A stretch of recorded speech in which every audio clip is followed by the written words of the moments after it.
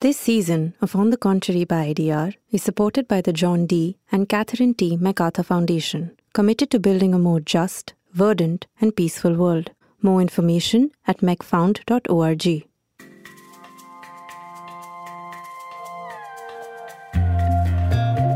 You're listening to On the Contrary by IDR, a show featuring unlikely conversations on topics that affect our future. Hear differing perspectives from leaders and experts as they help us make sense of the most pressing issues of our time. Here's your host, Rachita Vora. When it comes to funding climate action in India, how does domestic private capital stack up?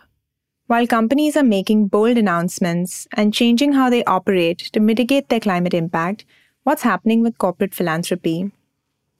Ever since the Companies Act required corporations to set aside 2% of their net profits for corporate social responsibility, or CSR activities, the quantum of giving has been steadily increasing every year. But how much of that is being directed towards combating climate change? And what about individual and private philanthropy? If it's merely a drop in the ocean, given the size of investments India needs to fight the climate crisis, then what's the role it should play?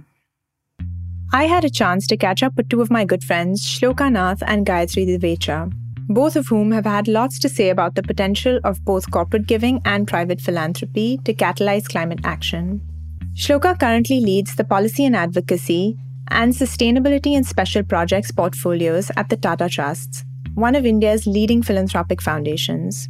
She's also the acting director of the India Climate Collaborative, an India-led platform founded in 2018 by a group of philanthropies interested in continuing to accelerate India's development while exceeding its climate goals. Prior to this, Shloka co-founded and was the managing partner of Sankhya Women Impact Funds, a gender lens fund with a focus on sustainability.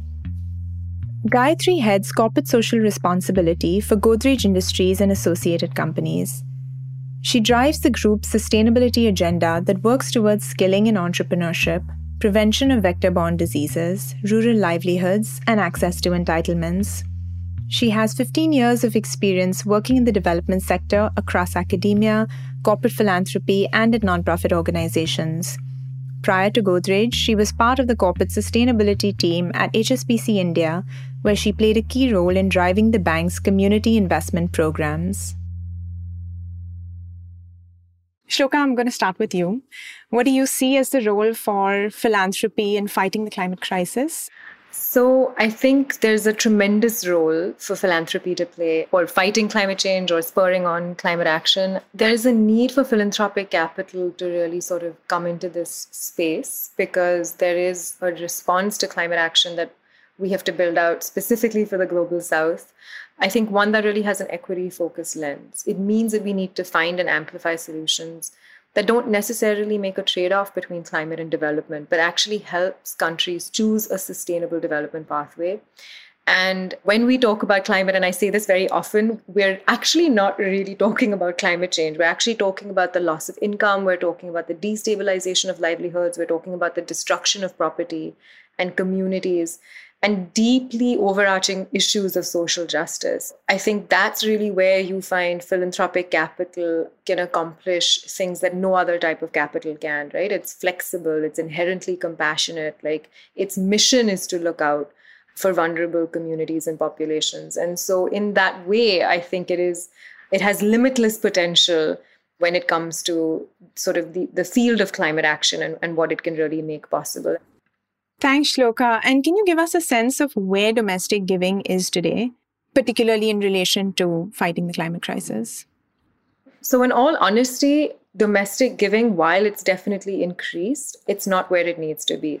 I do want to say that, we are beginning to see a marked shift in the ecosystem, right? There are ambitious commitments that the Indian government is making. Corporates as well have been declaring net zero targets. And we've seen several states across the country actually pick up climate change as an area of focus.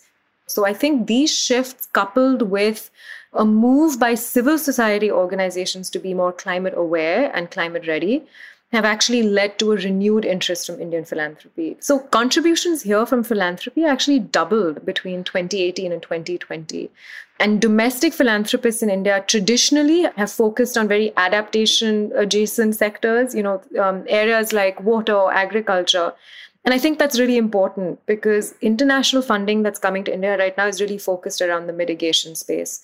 So we do see a natural connection between domestic philanthropy and adaptation, which is really building resilience or dealing with the impacts of climate change as they currently exist.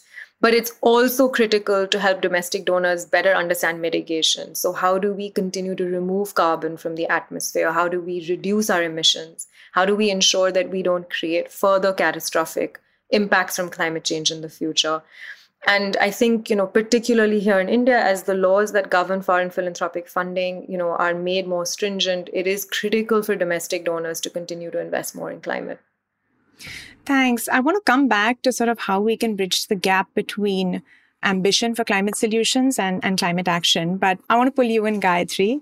And I want to talk a little bit about CSR, right? So foreign funding to nonprofits in India has been declining steadily, and particularly constraints placed on nonprofits when it comes to receiving grants from overseas funders. But at the same time, we've seen CSR money growing steadily year on year, and it's going to continue to do so. So while this is happening, we're having Indian companies that are actually adapting their business as usual to incorporate climate considerations, whether it's in their supply chains or otherwise. But there's been a lot less action on the CSR front. And I wanted to get your take on why that is the case and what the constraints are here. I think with CSR, it's a different type of capital to what philanthropy is. We tend to bucket it in the same sort of category, but it's really not. It's heavily regulated. There are a number of constraints that CSR functions face. There are prescribed areas in which to invest, and then each company's priority is different. There's also a very big push for investing in local areas where a company is present, and depending on where one is located, the development needs can be a very long list. The question of how to prioritize is a very pertinent one for CSR. Sure, the overall funding is going up in CSR year on year, which is a great thing, and we obviously do hope that continues to be the case. But I think one needs to look at it more from the lens of each company, right? Everyone has limited resources. We are expected to utilize our budgets fully within a year, and that means our partners too have to utilize our budgets. It's not a question of simply saying, let's go plant a forest. That's not how it works. And often these things tend to do more harm than good. It's an extremely scientific process. One has to really consider one is planting where. One can just as easily go about destroying an ecosystem or the biodiversity of a particular area. But, done the right way, in our experience at Godrej, it's been extremely successful. My personal view is that companies who are not doing their bit with their business as usual to mitigate their impact on the environment, CSR activities focusing on plantation or whatever, seem to me to be a bit of a greenwash, right? We are absolutely part of the solution as companies. There are lots of examples of global players who do not do much with CSR and climate change because it eventually leads to offsets for us. So they don't do as much until their teams have proven that they can reduce their own emissions and their own environmental footprint. So Shloka, on this learning curve, right, of understanding how to do it scientifically and effectively, where do you think Indian philanthropy is? I think we have a long way to go. Now, within philanthropy, that climate is not a sector by itself. It's cross-cutting, right? It influences all sort of developmental outcomes. It's usually influenced by development interventions as well. So you can't really separate climate change from health or gender or poverty. It's not actually disparate from, infrastructure or energy access or economic development. So I think while, there's a growing recognition within philanthropy that climate solutions are developmental choices, I think what it's allowing funders to do is actually imagine a new paradigm, right? Like they can integrate climate action into their work no matter what they're funding. But I think one thing that we have to acknowledge is that there are many entry barriers, right? For both funders as well as nonprofits. And I think through our work, just landscaping the climate philanthropic ecosystem here in India, what we've realized is that funders actually don't often have access to the breadth of climate solutions. Another thing that I really want to be honest about is that the climate sector is full of jargon. It can often lock folks out of the discussion. But obviously, it takes more than language to make funding climate more inclusive. And I think we recognize that very deeply.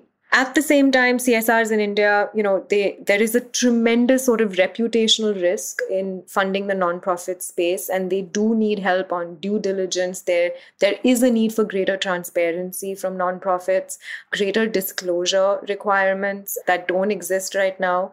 And I think that's also caused a lot of hesitancy around funding nonprofits in the way that they need to. Specifically, when it comes to climate, these entry barriers that exist regardless within sort of the nonprofit ecosystem, and then you multiply it by 100 in terms of just the complexities. There's the science that Gayatri mentioned. There's also the fact that just in terms of gestation periods, like climate projects do not provide immediate outputs. They are longer term goals. You have to shift to looking at it from less of a sort of project by project approach for CSR. Instead, move to a mindset that really looks at climate from a longer term programmatic approach, where you support a series of interventions and investments over a period of 3 to 4 years within specific sectors or thematic areas. So there's a lot that needs to kind of shift in order to be able to make those viable investments within climate. As I said, I do think that there is a general shift that's taking place within the wider philanthropic ecosystem around climate. But obviously, we do need to do more work around this. Thanks for articulating the complexity of that so well. So I fully hear you on the need for a conducive environment, right? You need that in order for some of this to take shape. But in the absence of that, or as that is getting developed, what can funders do, right? Because gone are the days when we can sit on our hands and say, we're just going to wait for things to happen. And you're saying the time is ripe right now, and that there is a great deal of ambition and a great deal of interest in supporting climate solutions. So are there steps? And it doesn't actually only have to be funders, right? It could be industry bodies or organizations like yours that can help either move policy along to get it to a place that makes it easier for corporate CSR, philanthropy to support some of these issues. But then also for funders, are there baby steps that can be taken while we wait it out? Yeah, I mean, not just baby steps, I would say giant steps. I really cannot understate how important philanthropic capital is in this whole challenge around climate. Philanthropic capital is a much smaller pool of money, let's acknowledge that, compared to private or public capital, but it is so powerful because it is flexible enough to be spent on a variety of things, whether it's roadmaps and research to on-the-ground implementation. It's not regulated by as many constraints as public capital. It doesn't require a return on investment, unlike private capital. And as I mentioned earlier, it's inherently compassionate, right? It prioritizes the well-being of communities, of nature. So philanthropic funding can actually act as a conduit to enable other sources of finance to enter the climate sector. And that's massive because one of the biggest gaps in, addressing the climate change challenge, not just in India, but globally, is a lack of finance, right? Like there are just so many systemic barriers from funding, more and more funding flowing towards climate solutions and climate action. And I've mentioned, of course, the fact here in India that, we're not focused yet on enough high impact projects. Domestic donors are still focusing on legacy sectors. It's very hard to bring domestic funding towards mitigation or emissions reduction. I think also rather to just bring it to light, like what is the scope of philanthropy, right? Like in terms of what it can actually achieve. Let me just use the example of technology for one.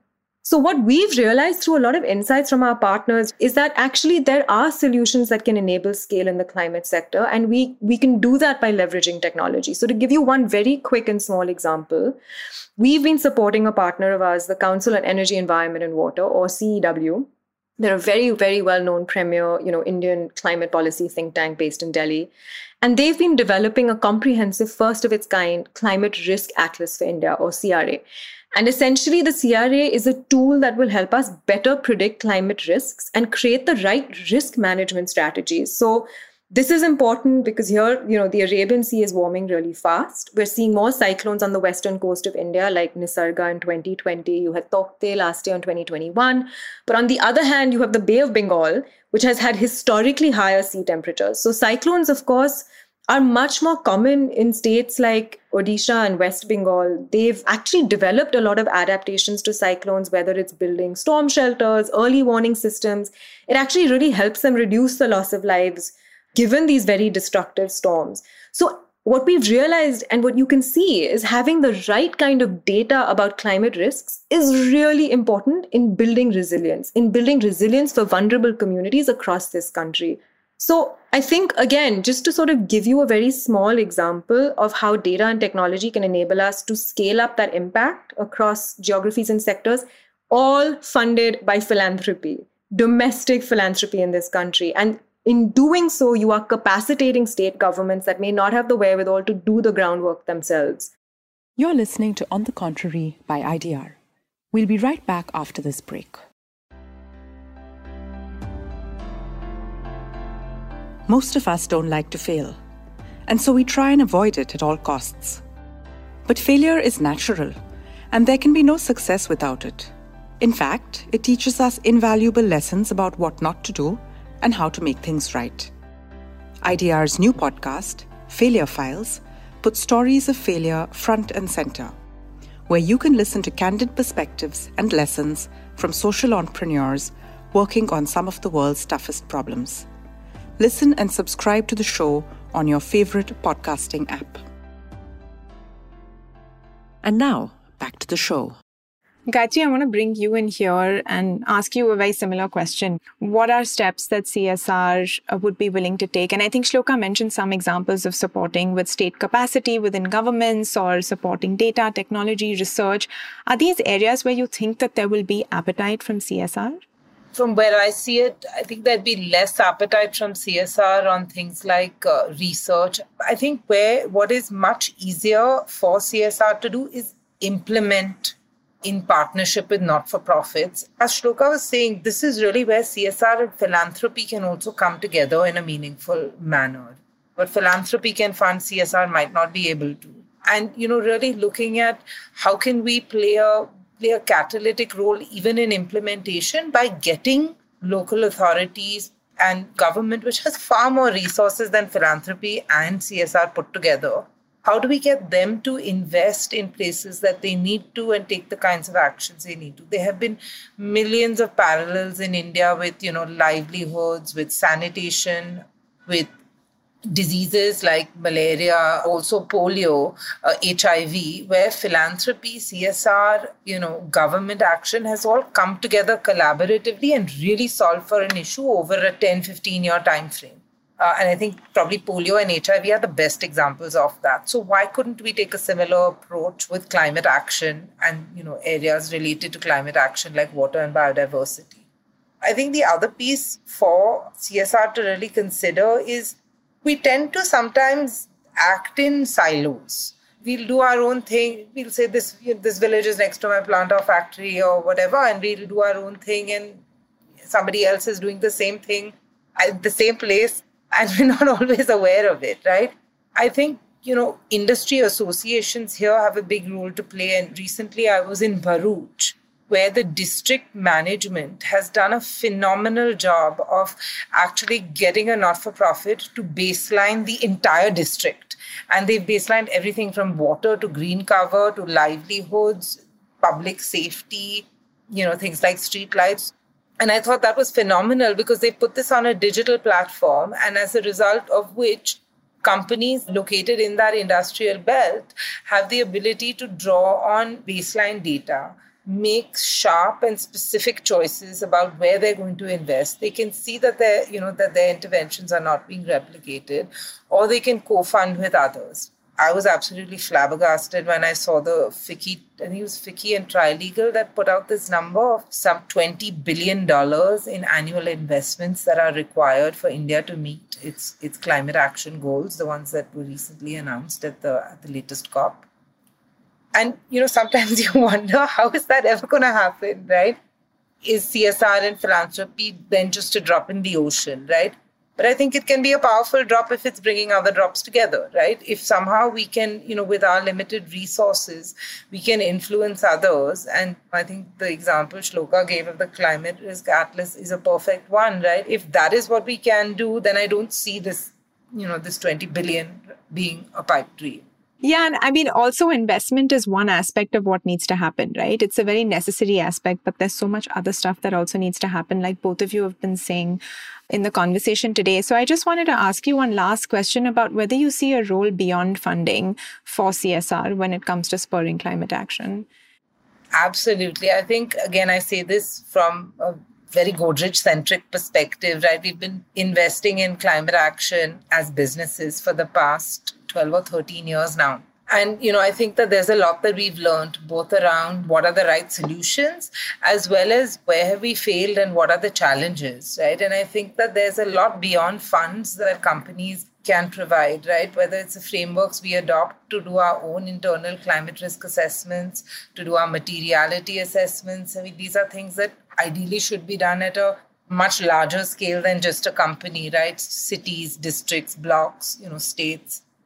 We have a very specific approach to trying to measure these risks, right? We use internal carbon prices as well when we consider investments in new technologies, so that we're comparing things apples to apples when it comes to investing in emissions reduction. So we do add a carbon price. By default, there is a plastics price now in India with the EPR regulations.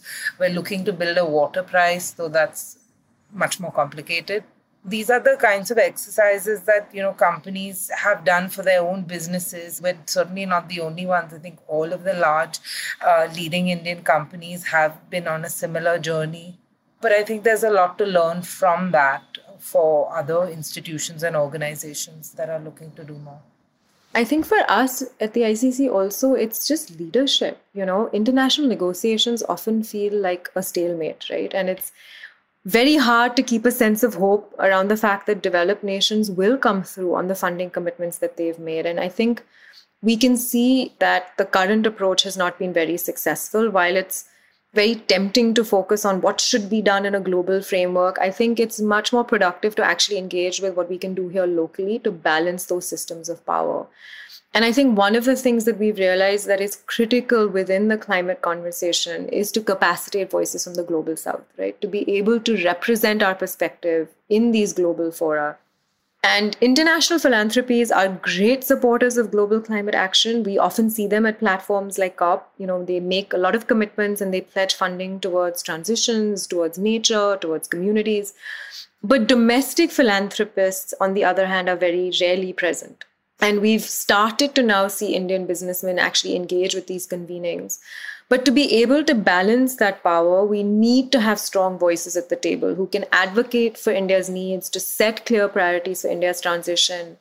And I think, quite frankly, based on these plans and priorities, really invite specific finance. The way South Africa recently did for their coal transition at COP26, they were able to raise, I think, $8.5 billion USD from the USA, from the EU, and from the UK for their transition around fossil fuels. I think the role CSR can play here is tremendous. It's not just, as I said, sort of around funding, but there really is one around this need to sort of highlight the story of the global south. What is the India story? And I think it is one where it speaks to collaborative action. It's about, coming together to paint a picture of climate action as something that actually improves people's lives, right? It allows them to live better, to live healthier, to earn more. Something that protects and restores ecosystems, that reimagines our relationship and our conflicts with nature. That's the story that we want to tell. Gayatri mentioned that CSR, of course, is more constrained than even private philanthropy, but I think what it does really well is it has this amazing, credible network of grassroots organizations that it has really nurtured across this country. It is able to work on adaptation and building resilience in a way very few other sources of funding can. So how can you sort of bring all of that to the forefront? It's a people-first take with development at its heart. And I think that's a story that CSR can lead that can really be a source of hope and collectivism across the global south. Most conversations about climate that I'm a part of leave me feeling overwhelmed and full of despair. This was such a welcome change because for once, despite the fact that there is so much more for corporate and private philanthropy to do in this space, I left feeling a strong sense of the potential for change. Sometimes it can be easy to berate funders for not doing enough, but like both Shloka and Gayatri said, action follows intention when there's clarity. And today, a lack of clarity is just one of the many entry barriers to supporting work in this space. This by no means lets funders off the hook. They need to educate themselves more on the science, and they need to step up their game now. But the good news is that they're more ready than they've ever been. And there is a clear role for CSR and philanthropy when it comes to climate tech and data, as well as building climate resilience, especially among some of India's most vulnerable populations. On the Contrary by IDR is produced by Rachita Vora, Smarnita Shetty, and me, Shreya Adhikari. Production by Made in India. If you like our show, please subscribe and leave us a review wherever you get your podcasts from, so more people can find out about us. You can also email us on write-to-us@idronline.org or find us on Facebook, Instagram, Twitter, or LinkedIn. Thank you for listening and see you next week.